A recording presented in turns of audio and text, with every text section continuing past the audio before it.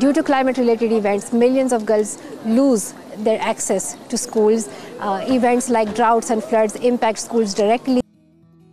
That is Malala Yousafzai, who along with her fellow climate campaigners Greta Thunberg and Vanessa Nakate, who were protesting just recently outside the Swedish parliament. The fight against climate change is also a fight for the right to education for girls, millions who lose access to schools due to climate-related events. And you'll find a link to that story in the show notes. Welcome to this latest episode of Climate Conversations, and within that, quick climate links. I'm Robert McLean, your host. Climate Conversations is assembled here in Shepparton, in northern Victoria, Australia, on the lands of the Yorta Yorta people. Yes, the stolen lands of the Yorta Yorta people. And I pay my respects to elders, past, present and emerging. We'll hear a little more now from that protest outside the Swedish Parliament, and you'll find a link to that story in the show notes.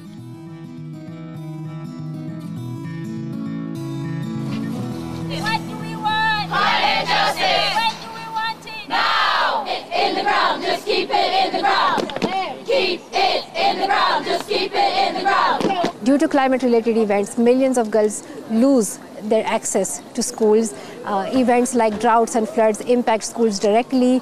Displacements are caused due to some of these events, and because of that, girls are impacted the most. They're the first ones to drop out of schools and then the last ones to return as well.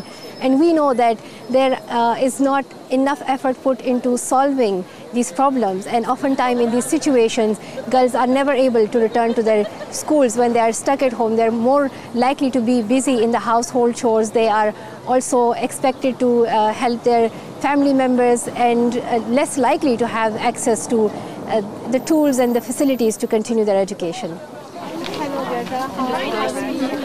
Next, we hear from Greta Thunberg. How are you feeling? Any girl can change the world if they are provided with the right tools to do so. And for that, we need to educate girls and make sure that they know about the world, that they get skills in actually improving the state of the world. And we also need to encourage girls to actually stand up and raise their voices. This is what power looks like! Show me what power looks like! This is what power looks like! The Capital Weather Gang from the Washington Post reports that extreme heat sets records from California to Texas and will swell east. On June 11, the paper reported that scores of high temperature records were established Friday from Texas to California's Central Valley as a relentless heat wave continued to build. The heat is poised to expand to the Midwest and Southeast over coming days. You'll find a link to that story in the show notes. That's it for the audio section of today's Quick Climate Links. I've had a rather busy day as of transferring from one host to another, and that's taken me some time. Anyway, until we meet again, please take care, stay safe, and please be kind, for everyone you meet is fighting a great battle.